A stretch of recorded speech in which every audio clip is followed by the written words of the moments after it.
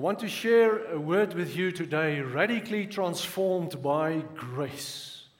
Radically transformed by grace. The scripture I want to read is where Paul writes in 1 Corinthians 15, verse 9 and 10. And he says, "Therefore I am the least of the apostles, who am not fit or deserving to be called an apostle, because I once wronged and pursued and molested the church of God.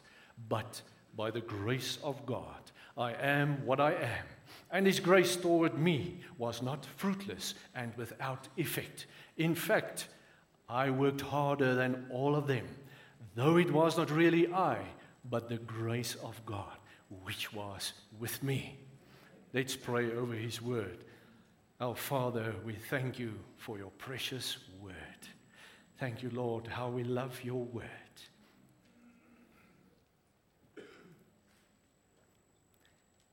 How we love your word. How we love your word. Thank you, Lord, for your grace. Thank you for your grace for giving us this word. Thank you for your grace and your mercy. Thank you, Lord, that you have transformed us by your grace. May you make this word alive in our hearts today, that every heart will be receptive and ready to receive your word. In Jesus' name we pray. Amen. Amen. Today, a few words about grace. And yes, why I do it is because there are so many opinions being preached about grace and the law. And the one preacher will preach wholeheartedly about the grace of God, which is enough, and you can actually do whatever you want. The grace will cover you. And then on the other end of the spectrum, we will find another preacher preaching his heart out and saying, you need to keep the law, you need to keep the law. So what do we do? Let's look at a few words there. Grace, what does it mean? Unmerited favor, undeserved blessing, a free gift. That sounds like good news to me today. Amen. Transformation, a startling change of the form or appearance, the condition and the nature and character of a person, produced as if by magic. Wow, that sounds good. It means I don't need to remain the way I am. I could be transformed. Isn't that good news? And this is the God that we serve. He is in the business of transforming lives. He is the one that changes you, makes you a new person. Titus 2, verse 11 and 12, it says, "For the grace of God has come forward for the deliverance from sin and the eternal salvation for all mankind. It has trained us to reject and renounce all ungodliness and worldly desires, to live discreet, upright, devout, spiritually whole lives in this present world." This is why the grace of God was released, to change you, to put you into a new dimension, to live a new life, a changed life. Jesus says in Matthew 5, verse 17, "Do not think that I have come to do away with or undo the law of or the prophets. I have not come to do away with or undo, but to complete and to fulfill them." Now, you may very well ask today, am I trying to coach you back under the law? No, not at all. For we have been saved by His grace. And you can do yourself a huge favor by just replacing the word law with the word instruction. For that is anyway what it is meant to say. And it's the grace of God that He has given us this book telling us how to live our lives successfully. Isn't it true? Because like the one song said, we have hopelessly lost the way. So many people hopelessly lose the way. We need the grace of God. This is His book. Now the problem is, we live in what the learned people call an autonomous society.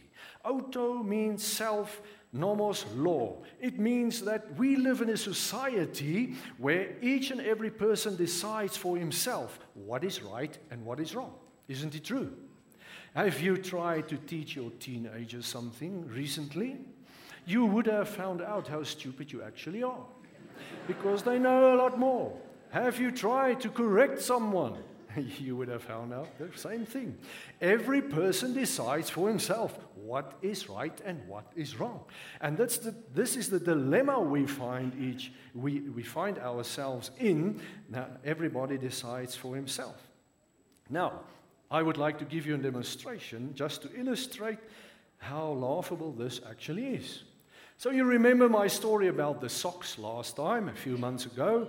I gave you a wonderful solution for the problem of the disappearing socks out of your wash and your laundry, and I taught you that you need to wear black socks only.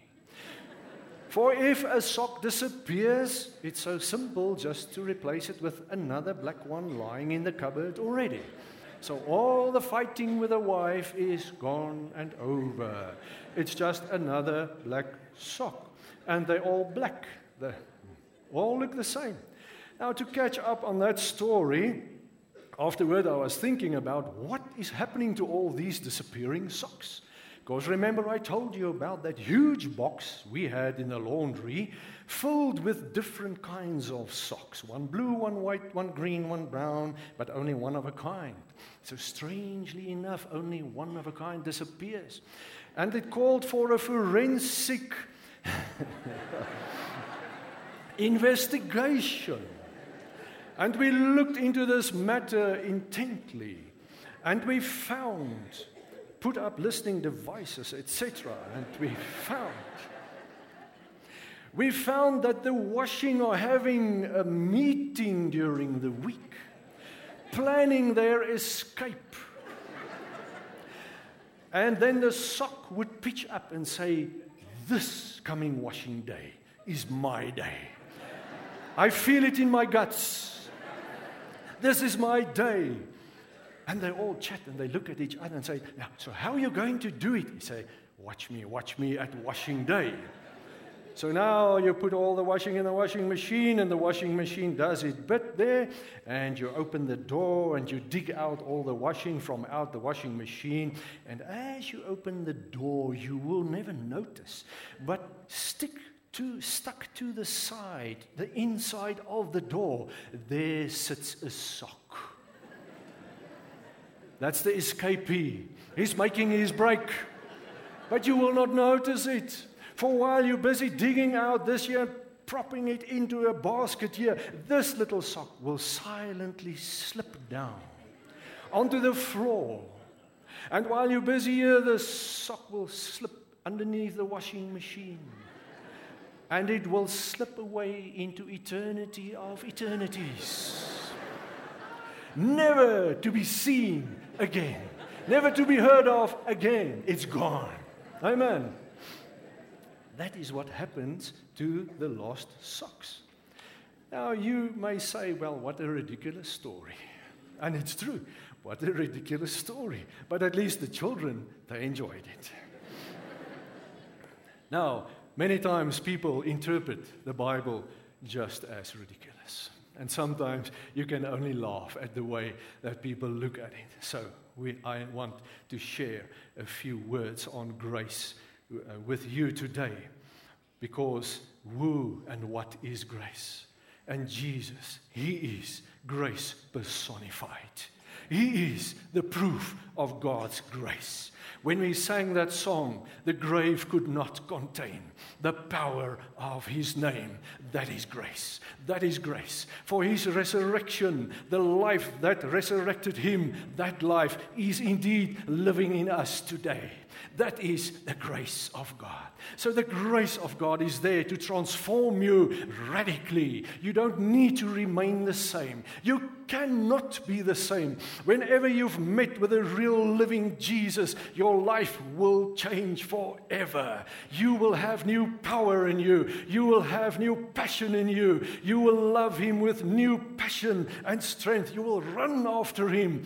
For He is the one that transforms you radically. That is His business. He gave His life. He gave us His Spirit. He gave us His Word. For He is the miracle worker. And like Byron here said, earlier, people sitting here shackled with shackles of the past. Do you know what? I've got the best news ever for you. The good news of the gospel of Christ Jesus. He is the miracle worker. He's the one that cuts the shackles. He's the one that stood up in the synagogue and read out of Isaiah 61 and said, He would come and He will pull you out of the dungeons. He would set you free. He will break open prison doors. He will cut loose the chains around you. And He said, today this word is fulfilled in your midst. This Jesus is the Jesus that I bring to you today, the miracle worker, the one that transforms your life radically by His grace. You don't need to live shackled. Amen.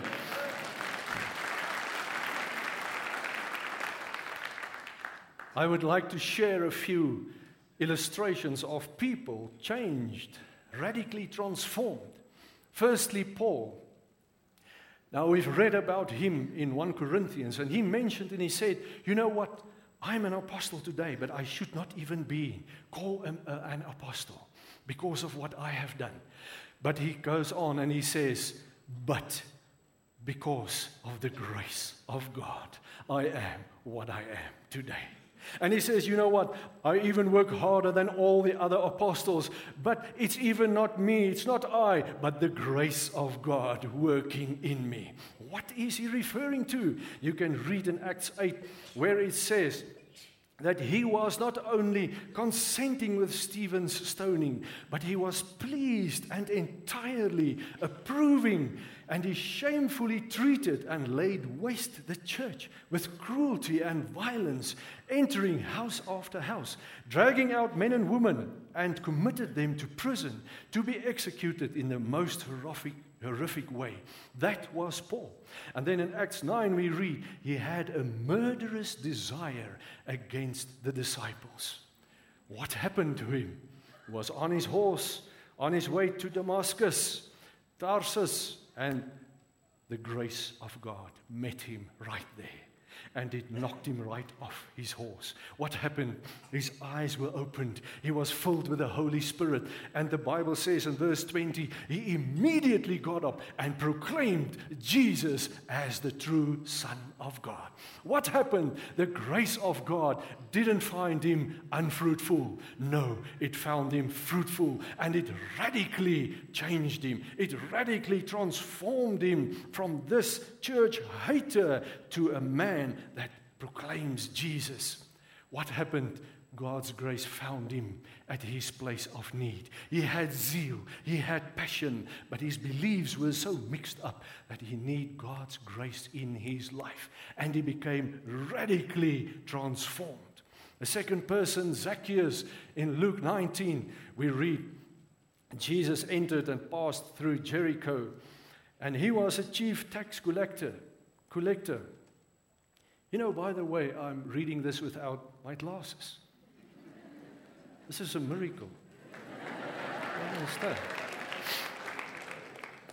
He's the healer. He is the healer. He is the healer. He's alive. He's alive. He's alive and well. You don't realize what's happening here. He's alive and well. He can heal you. Amen. And then Zacchaeus, he was a chief tax collector. If you would only know what that means. He was rich. He was hated. He was rich because of all his bad dealings and his cheating.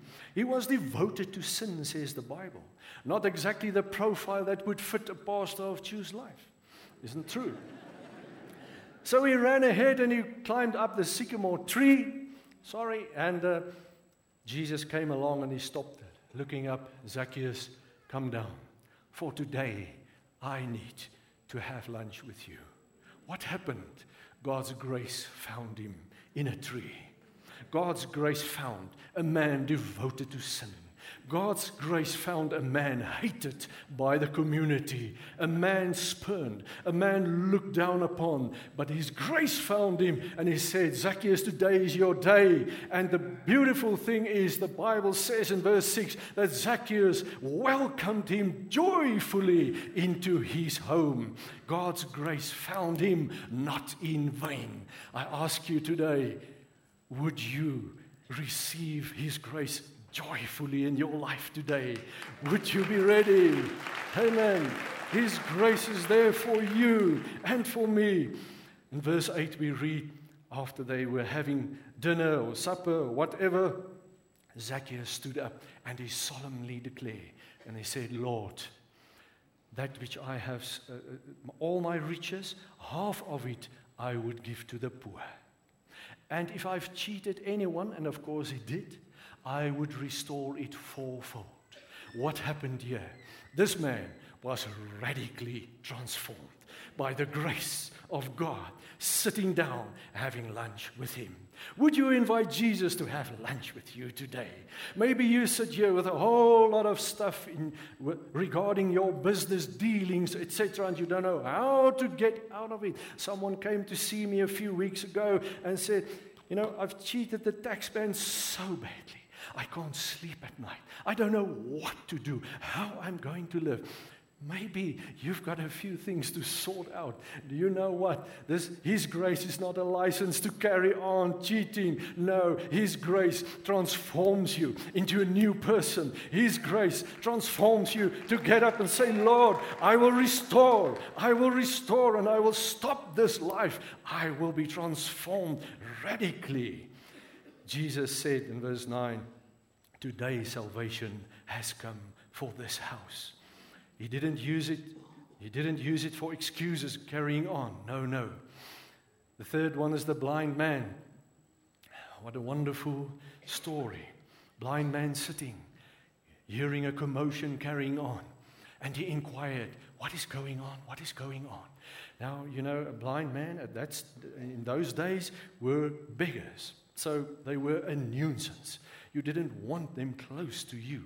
They should not speak. They should be quiet. They should be there in the corner. Don't bother us. But this blind man, he was calling people, what's going on? What's going on?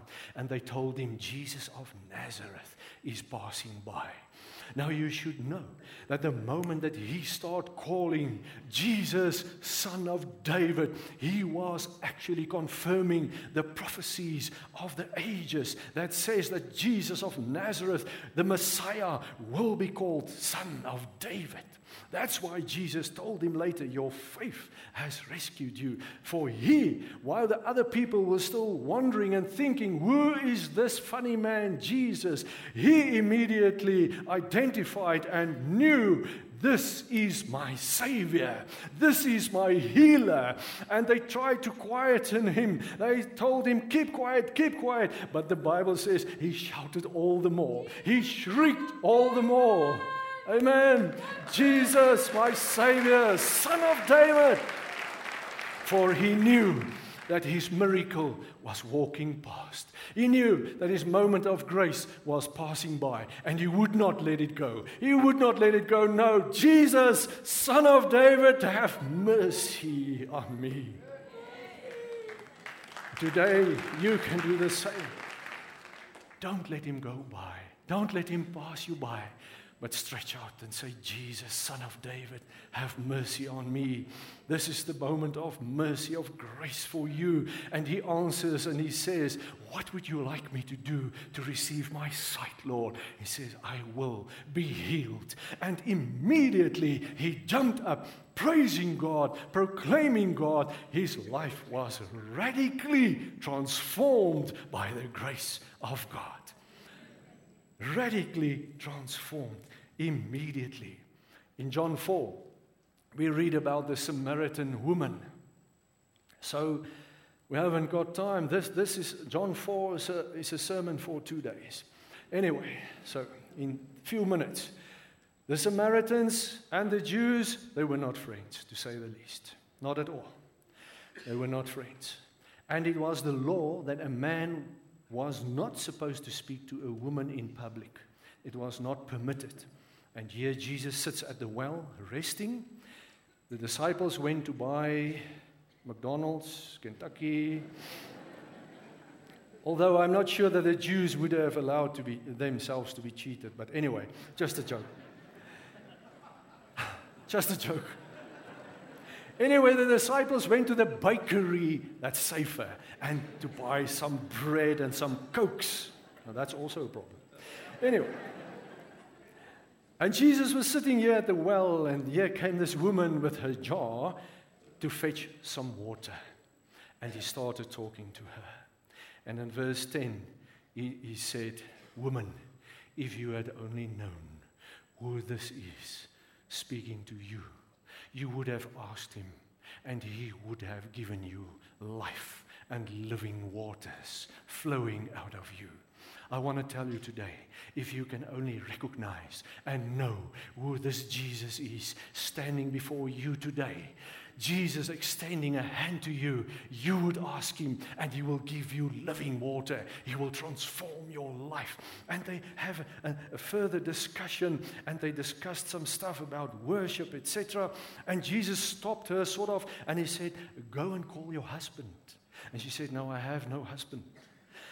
And now here's a different spin on this whole story all of a sudden. And Jesus said, "Yes, I know you have no husband. You had 5, and the one that you're living with now is not your husband." If you would understand the laws of those days, you would have known that that was a lady in deep, deep trouble. That was a lady, an outcast in her community. That was a lady who would not dare lifting up her head when she walked around in the village because of the shame and the guilt of the past. Like Byron said, no, the shame and the guilt of the past was oppressing on her, and the shackles of the sin was shackling her. But Jesus, the grace of God, walked into her life. The grace of God walked into her life. What happened? Verse 28, she left her jar and she walked back. The moment she received the grace of God, the moment the grace of God didn't find her unfruitful, her whole mandate changed from a water fetcher to an evangelist. In a moment. A lady who was a nobody, a lady who was spurned on, a lady who was an outcast. In a moment, when she received the grace of God, her whole life changed. Her whole life was transformed radically. And she went back to her town, and the Bible says that many believed in Jesus because of what she told them. Can you imagine that? Her entering that town. The people looking at her, "So where's your water jug? Maybe you picked up another man there at the well, you know." You can imagine, she had quite a history. She had quite, a few things counting against her. But the change in her life was so radical that even the people who knew her believed her new word. The people who knew who she was saw a significant change in her life. Such a change, such a huge transformation that they believed her message. What grace is that? The grace of God, changing immediately, transforming immediately. So I ask you today, where does His grace find you today? Maybe in a place of unforgiveness. Maybe in a place of anger. Maybe a place of loneliness. Maybe a place of just heart sore. Maybe a place of sickness. Maybe a place where you are somewhat distant from God. I've showed you those 4 examples to show you that His grace will find you at your point of need, wherever you are. That's grace. His grace will find you. His grace will find you. My late son used to work for a scrap metal dealer. Now that's another story. But anyway, people always try to get more and more kilograms on the scale because they're getting paid by the weight.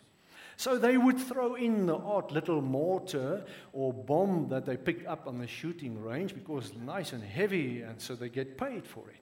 And then eventually all of this got thrown into the furnace with real exciting consequences. And this is also what happened. So this whole thing exploded, a whole commotion. And after a few weeks, my son went there again. And he was talking to one of the workers. The one worker, he told him, he said, "Boss, you know what? We ran and we ran. But the bullets, they found us."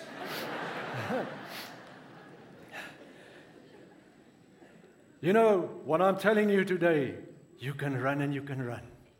But His grace will find you. Why? For there's a Savior that gave His life for you. There's a loving Father that even before creation started, decided that He will save you, that He will hunt you down, that He will send His grace after you to find you. All you need to do is that grace should not find you unfruitful, but fruitful.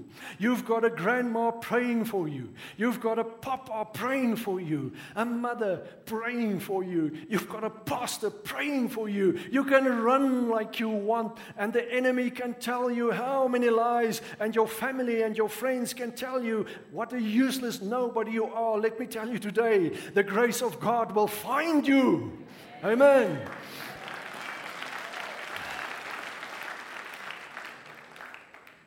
Don't let His grace find you unfruitful. If you perhaps are just distant from God, I challenge you today. I invite you today. Just like Paul, he was full of zeal, but he was so mixed up. Did you know that in Isaiah it's written that Jesus was actually clothed with a cloak of zeal? And I want to challenge you today. How about finding the grace of God, turning you into a new person? How about becoming a God chaser? How about finding His love in your heart all over again? How about falling in love with Him all over again? How about allowing His Spirit to live in you? How about allowing His Spirit to be on fire in you, burning out all the rubbish, the iniquities, but set you alight for God, so that people will see and realize the Spirit of God is living in you. Whenever you go, wherever you move, you will carry the grace of God with you. Wherever you meet with someone, they will say, "The grace of God has found me today." That can be you. That can be I. So I invite you today, call out to Him. Say, "Jesus, Son of David, have mercy on me." For today you are presented with a choice. What will you do with the choice? In Afrikaans, we've got a good saying. We say, "Jy poer net so aan." You know? I've got no idea how to translate that. I think it would be dangerous. I think I would be on the red carpet tomorrow if I tried to translate that. But poer means you just, no, I can't try. Yeah. This is like poer, you know, just like, no. The grace of God is today presented to you. And it's inviting you, and it's calling you, saying, why don't you allow the grace of God to transform you radically? Wherever you are, at whatever place you are, nothing is too far for Him to reach you. He will find you. His grace will find you in the deepest pit, on the highest mountain, the furthest country. He will find you if you will allow Him to find you. Amen. So I would like to invite you. If you want me to pray over you, let's stand with me and say, Lord, today I pray that your grace will find me fruitful, that I will be transformed radically. I will be a new person. I'll be a new woman, a new man, a new creature altogether. I will pray for you. We're going to close the service. And afterwards, if you need more ministry, the pastors, And the life group leaders and the shepherds, some of them will be here in front. You are welcome to come forward for more ministry. Let's pray. If you have the freedom, if you have the peace in your heart, stretch out your hand. See that blind man. Jesus, Son of David. Have mercy on me. Thank you, Lord. Thank you, Lord. We stretch out to you today. Thank you, Father, our loving Father. We stretch out today. See every stretch out hand here today. Every person so valuable, so precious in your sight, Lord. Everyone, Lord. See every hand stretched out. Lord, hear every cry today. We pray, I pray, Lord, that you will release, that you will cut off the shackles, that your grace will find every person fruitful today, that you will transform every person today into a new person. Lord, that they will walk out here with new hope, with new life, full of power, full of joy, full of peace, praising God, immediately, radically transformed. I pray in the name of Jesus. Amen. Amen.